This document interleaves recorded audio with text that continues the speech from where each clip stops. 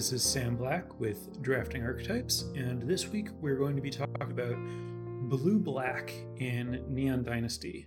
Blue-Black is the winningest archetype in the format by a considerable margin. It wins 0.5% more matches than the next best archetype on 17 lands from among two-color pairs. 0.5% might not sound like a lot, but in this kind of context, it's a pretty big deal. Also, it is simultaneously the most drafted color pair by a significant margin.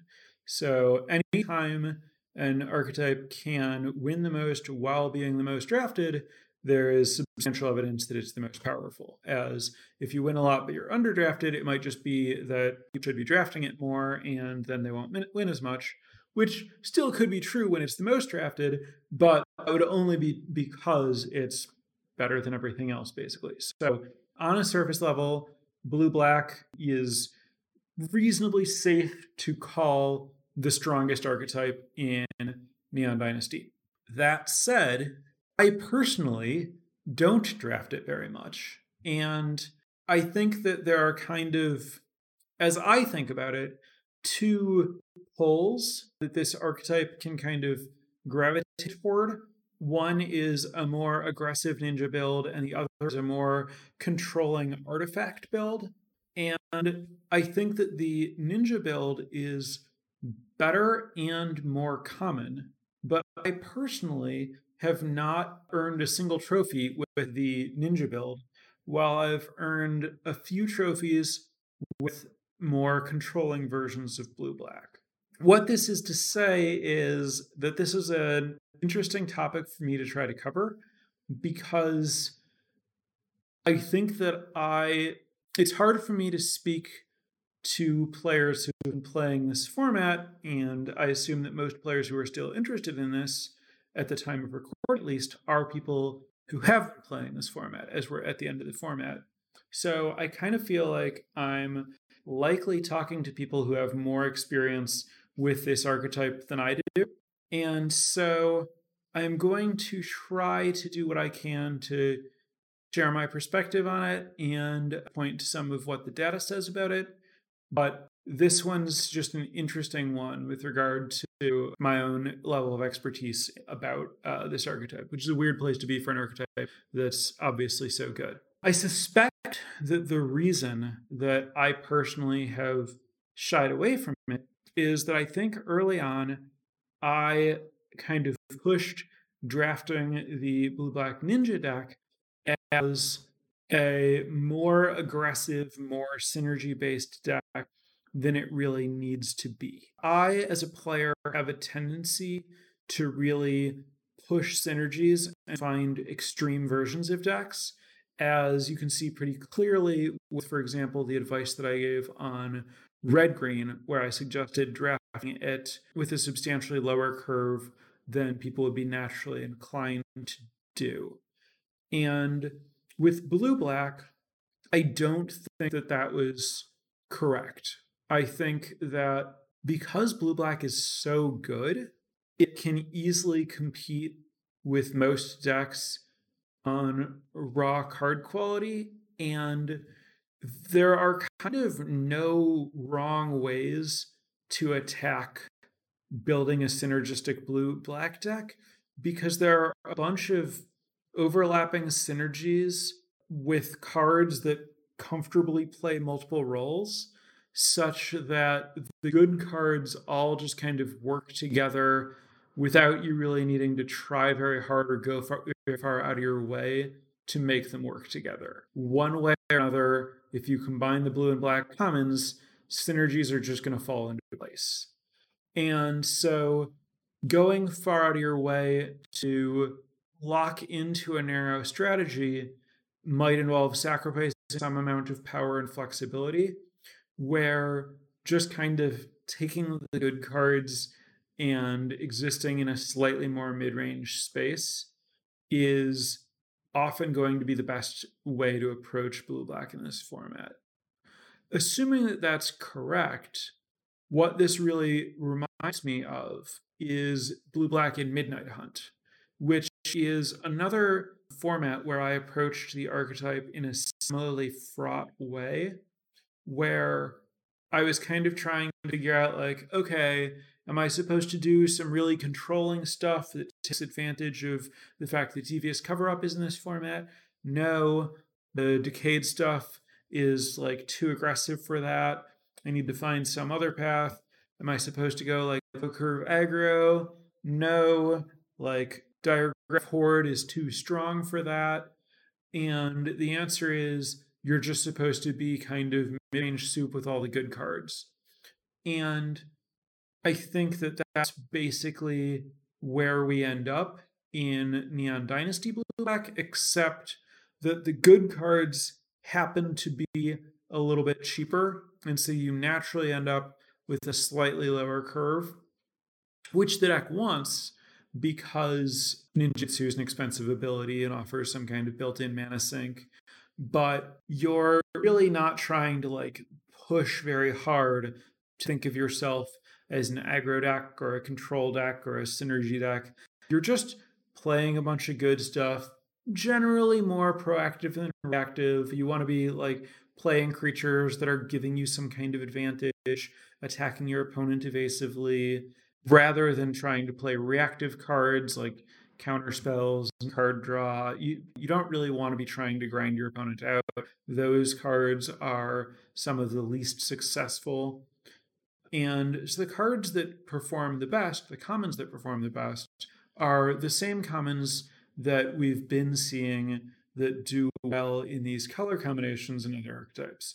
So the standard top blue commons, though the Modern Age is typically the best blue common. In Blue Black, I've mentioned frequently when talking about blue that the Modern Age is the best, except the other good ones are all ninjas, and the more you kind of go down that, ninjas are ninjas, rogues, ninja support cards, the more you go down that ninja path, the more you want the like explicit ninja cards over the Modern Age, which is still works reasonably well with ninjas, but doesn't scale up in quality as much as the other ninjas do.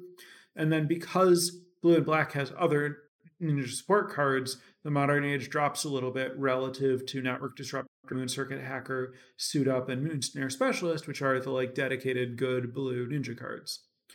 So we still see that same package of cards at the top.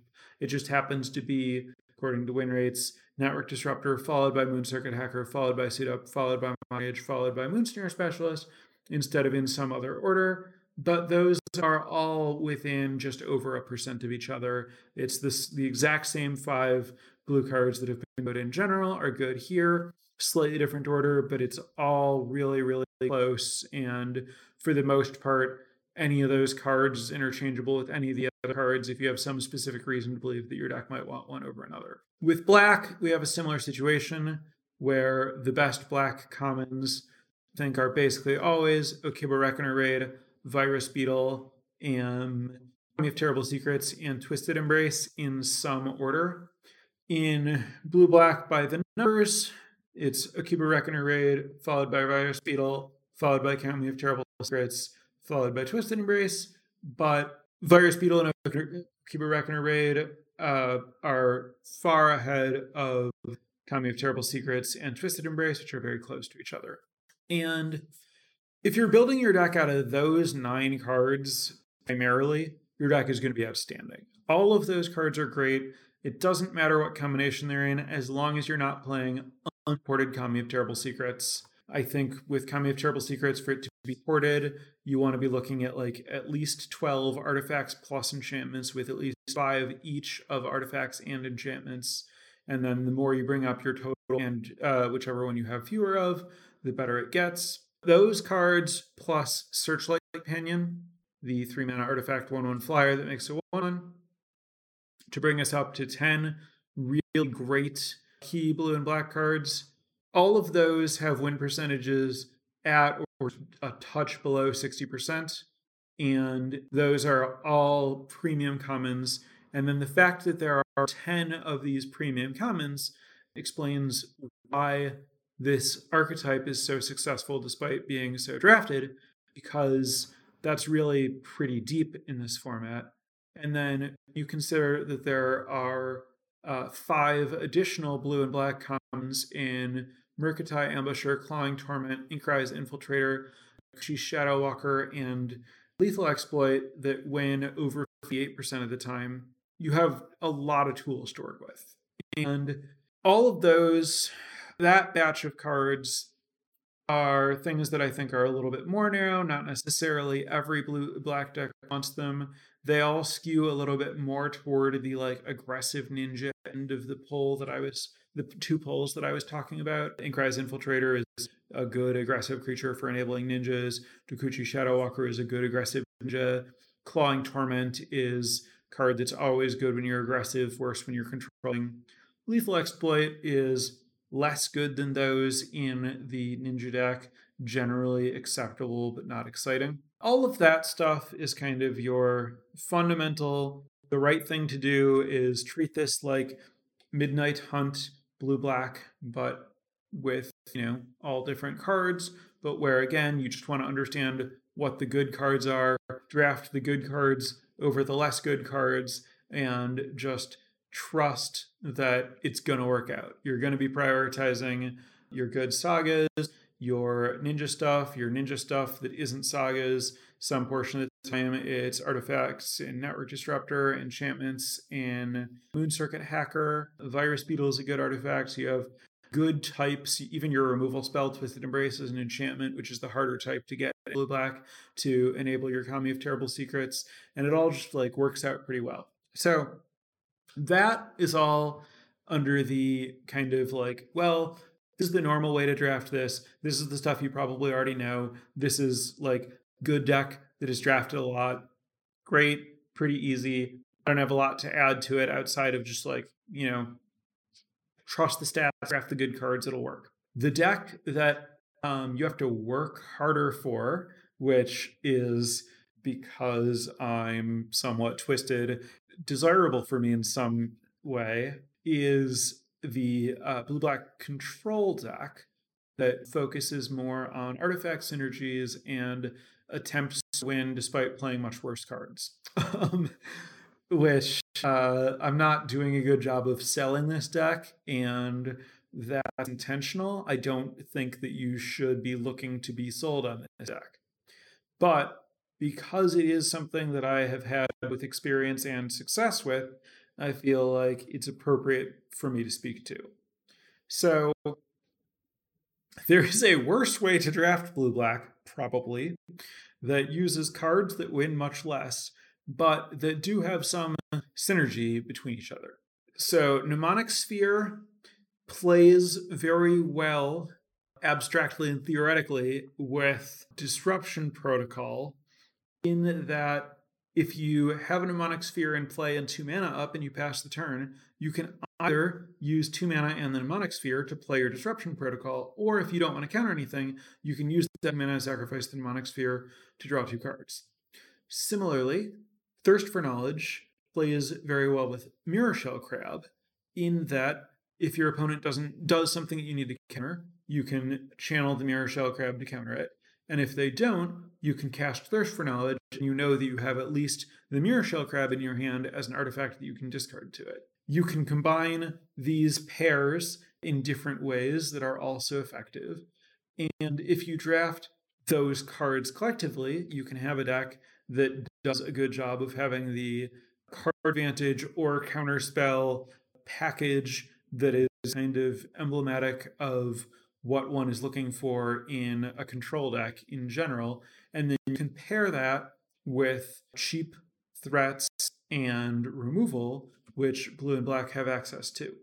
Doing this involves putting a bunch of cards that win somewhere in the neighborhood of 53% of their matches across the board when people play them in this color pair, instead of cards that win 60% of their matches across the board when people play this color pair. So it is really, really not encouraged.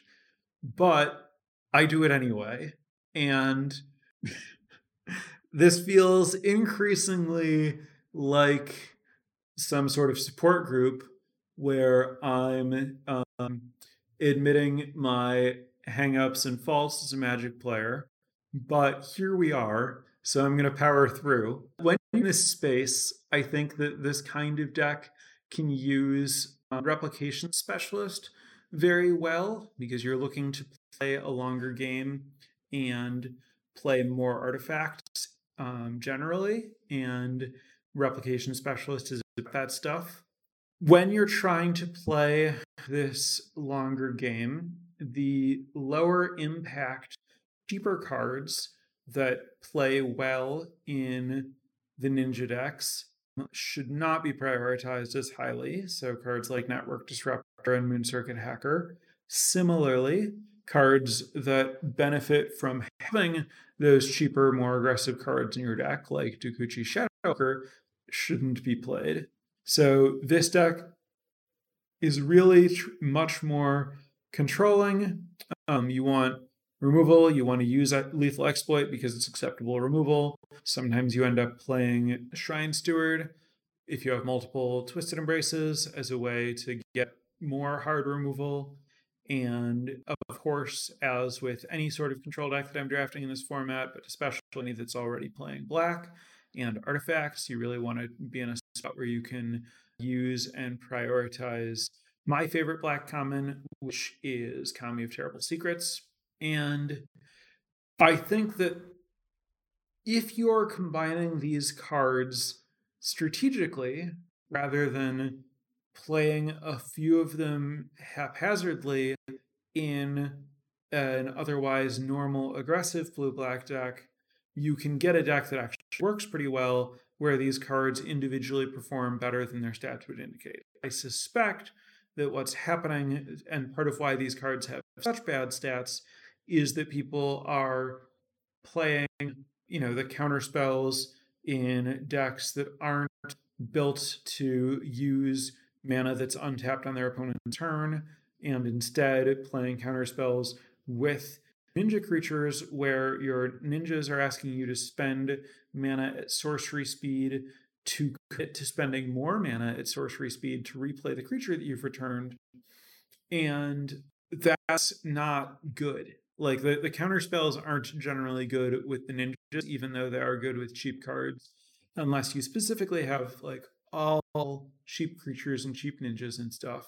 Similarly, the card isn't very good when your ninjas are giving you more stuff to spend your mana on.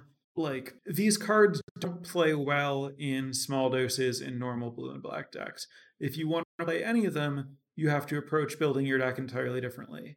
But again, I still mostly think that when you do that, you're committing to playing a weaker deck overall, given how strong the blue and black normal aggressive ninja deck is. Which brings us to a reasonable question: why would you ever do this? Which actually I think has a reasonable answer, which is, well, blue and black are really, really strong and very heavily drafted. And if you are correctly drafting them fairly often because of how good they are, some reasonable portion of the time, you're going to end up at a table where other people around you are also drafting them. And you're going to have to figure out how to end up with a playable deck in contested colors. So a good solution to that situation is to figure out if one of those colors is more open than the other, and if you can abandon and pivot into some other deck that wants similar cards. Maybe you pivot into red-black, maybe you pivot into blue-white. There are a lot of reasonable escapes. Maybe you pivot into like a green deck that's using both your blue and black cards. That would be a common escape for me. So there are other solutions to the problem of what happens if you start blue-black and find that other people are also drafting blue-black. But a potential tool that could be in your arsenal of how do I draft blue-black when it is contested, as it often will be, can be I drafted as blue-black control and use these cards that exist in reasonably high density and work well together that other people shouldn't and usually don't.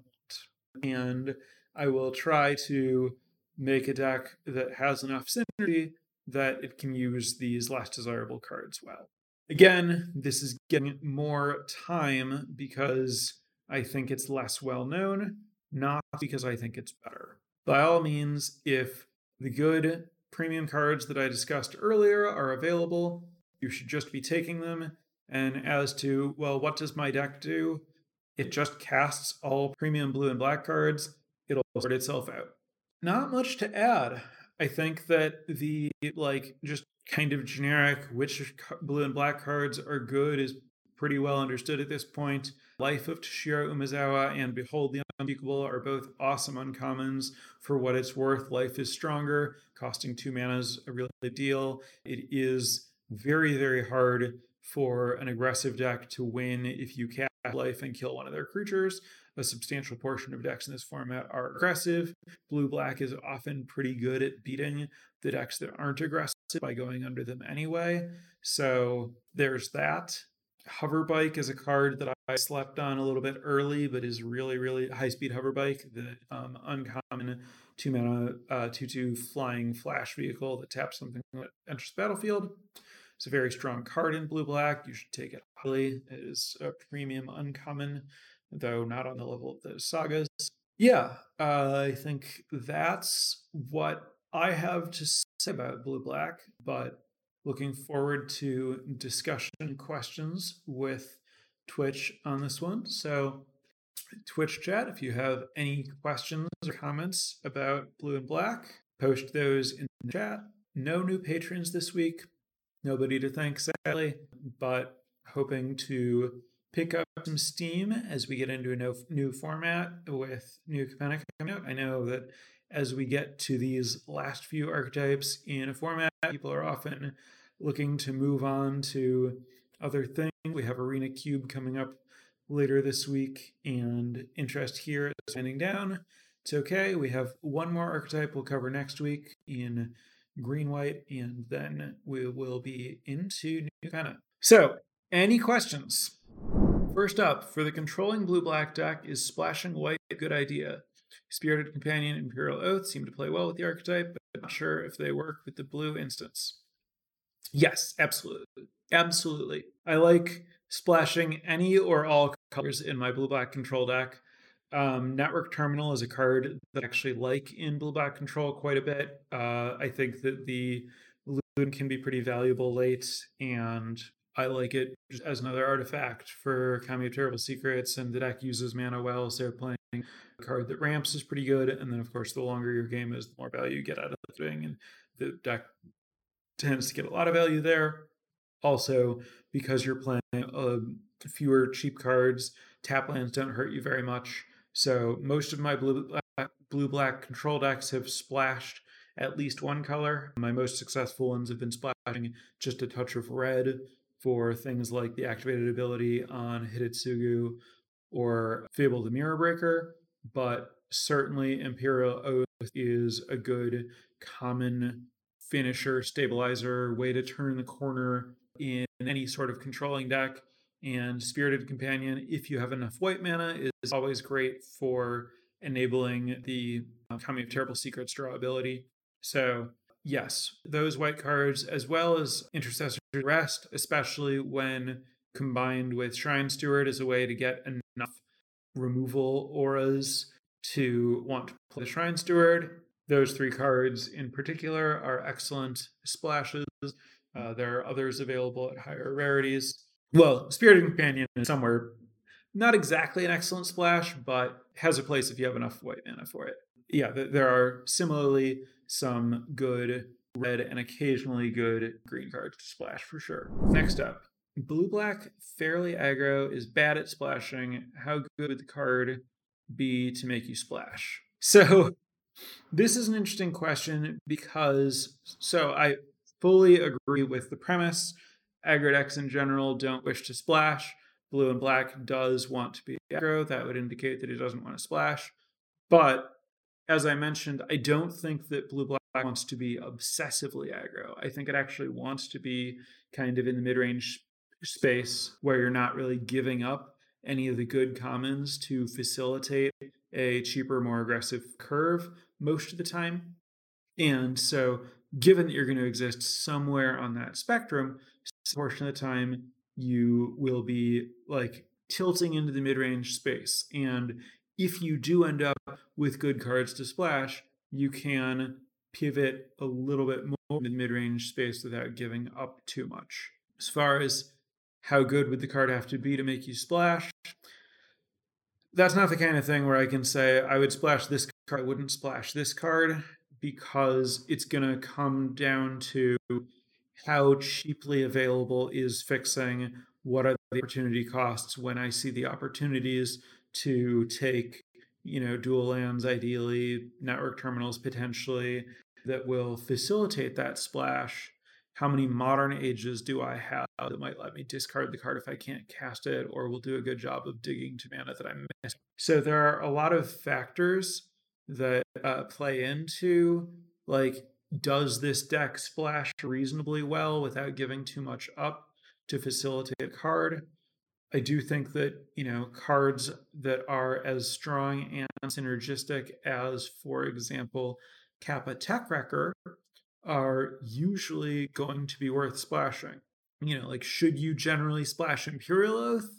Hard to give a general answer to that. It really depends on where exactly you are on the aggressive to control spectrum, and how cheaply you can get your fixing, and just what role exactly that card is going to play in your deck, and how you think your games are going to play out.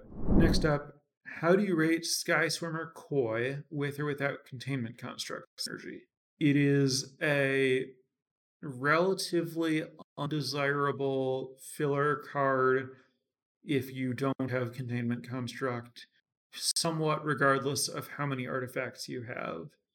If you do have Containment Construct, the first construct makes Koi somewhat better. The second construct makes Koi actively desirable. As how far out of your way you should be going to play the construct Koi package. I probably wouldn't cut any of the 10 cards that I identified as premium commons for blue-black for any part of that package. But if you were going to play any of the kind of second tier Lethal Exploit, Dokuchi Shadowwalker type cards, you could certainly play Skyswimmer Koi ahead of those cards if you have Containment Constructs.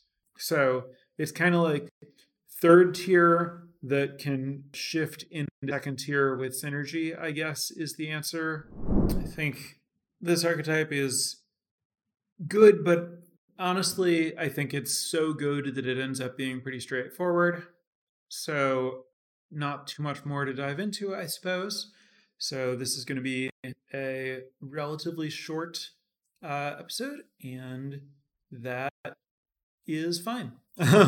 So as I mentioned earlier, we will be back next week with the final archetype from Neon Dynasty, and then that time out perfectly for getting into New Penna the following week, after which I expect that I will have played a paper release, and we will be getting ready for the online arena release of New Capenna. So looking forward to all of that. Thanks for listening, everyone, and I'll be back next week to dive into Green-White in Neon Dynasty. Have a good week.